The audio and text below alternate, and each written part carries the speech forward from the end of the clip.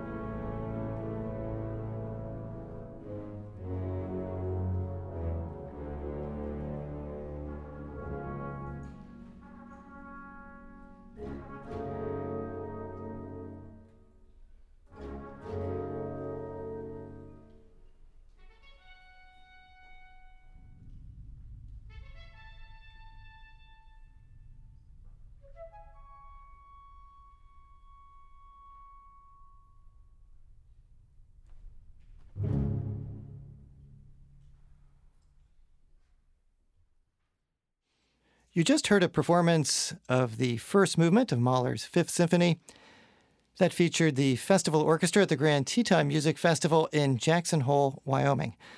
Our music director, Donald Runnicles, was the conductor for that performance. It also featured a prominent solo at the beginning by Mark Inouye. Today's program spotlights the brass section of the Grand Teton Music Festival.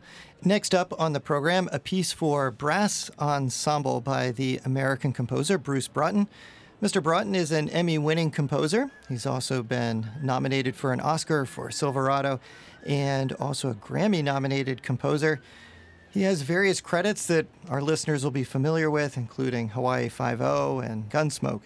But in this case, we're going to hear a piece for brass ensemble and percussion, his fanfares, marches, hymns, and finale. Featuring the brass ensemble of the Grand Teton Music Festival, Michael Mulcahy conducting.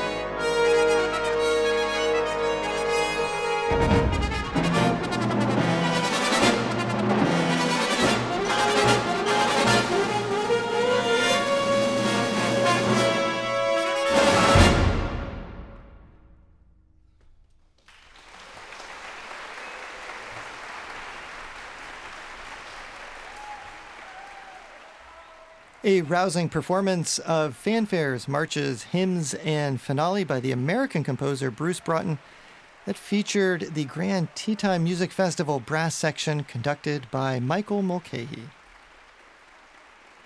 You're listening to Live from the Grand Teton Music Festival. I'm Andrew Todd. I'm Donald Runnicles.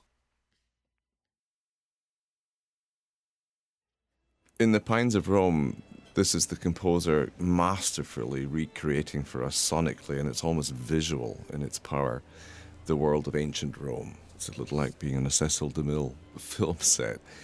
This is the world of Ben-Hur. This is the world of Spartacus. This is the world as we imagine it. Of course, we know it through film. The composer even goes to the lengths in the final movement in the Pines of the Appian Way, in that he asks for buccini, which is a brass instrument, an ancient brass instrument that is most certainly not manufactured anymore. Also, of course, in the second movement, you have this extremely evocative moment where a trumpet plays from afar, from a great distance, and it has a nostalgic feel to it, something from a bygone era, something innocent, something gorgeous, something unattainable.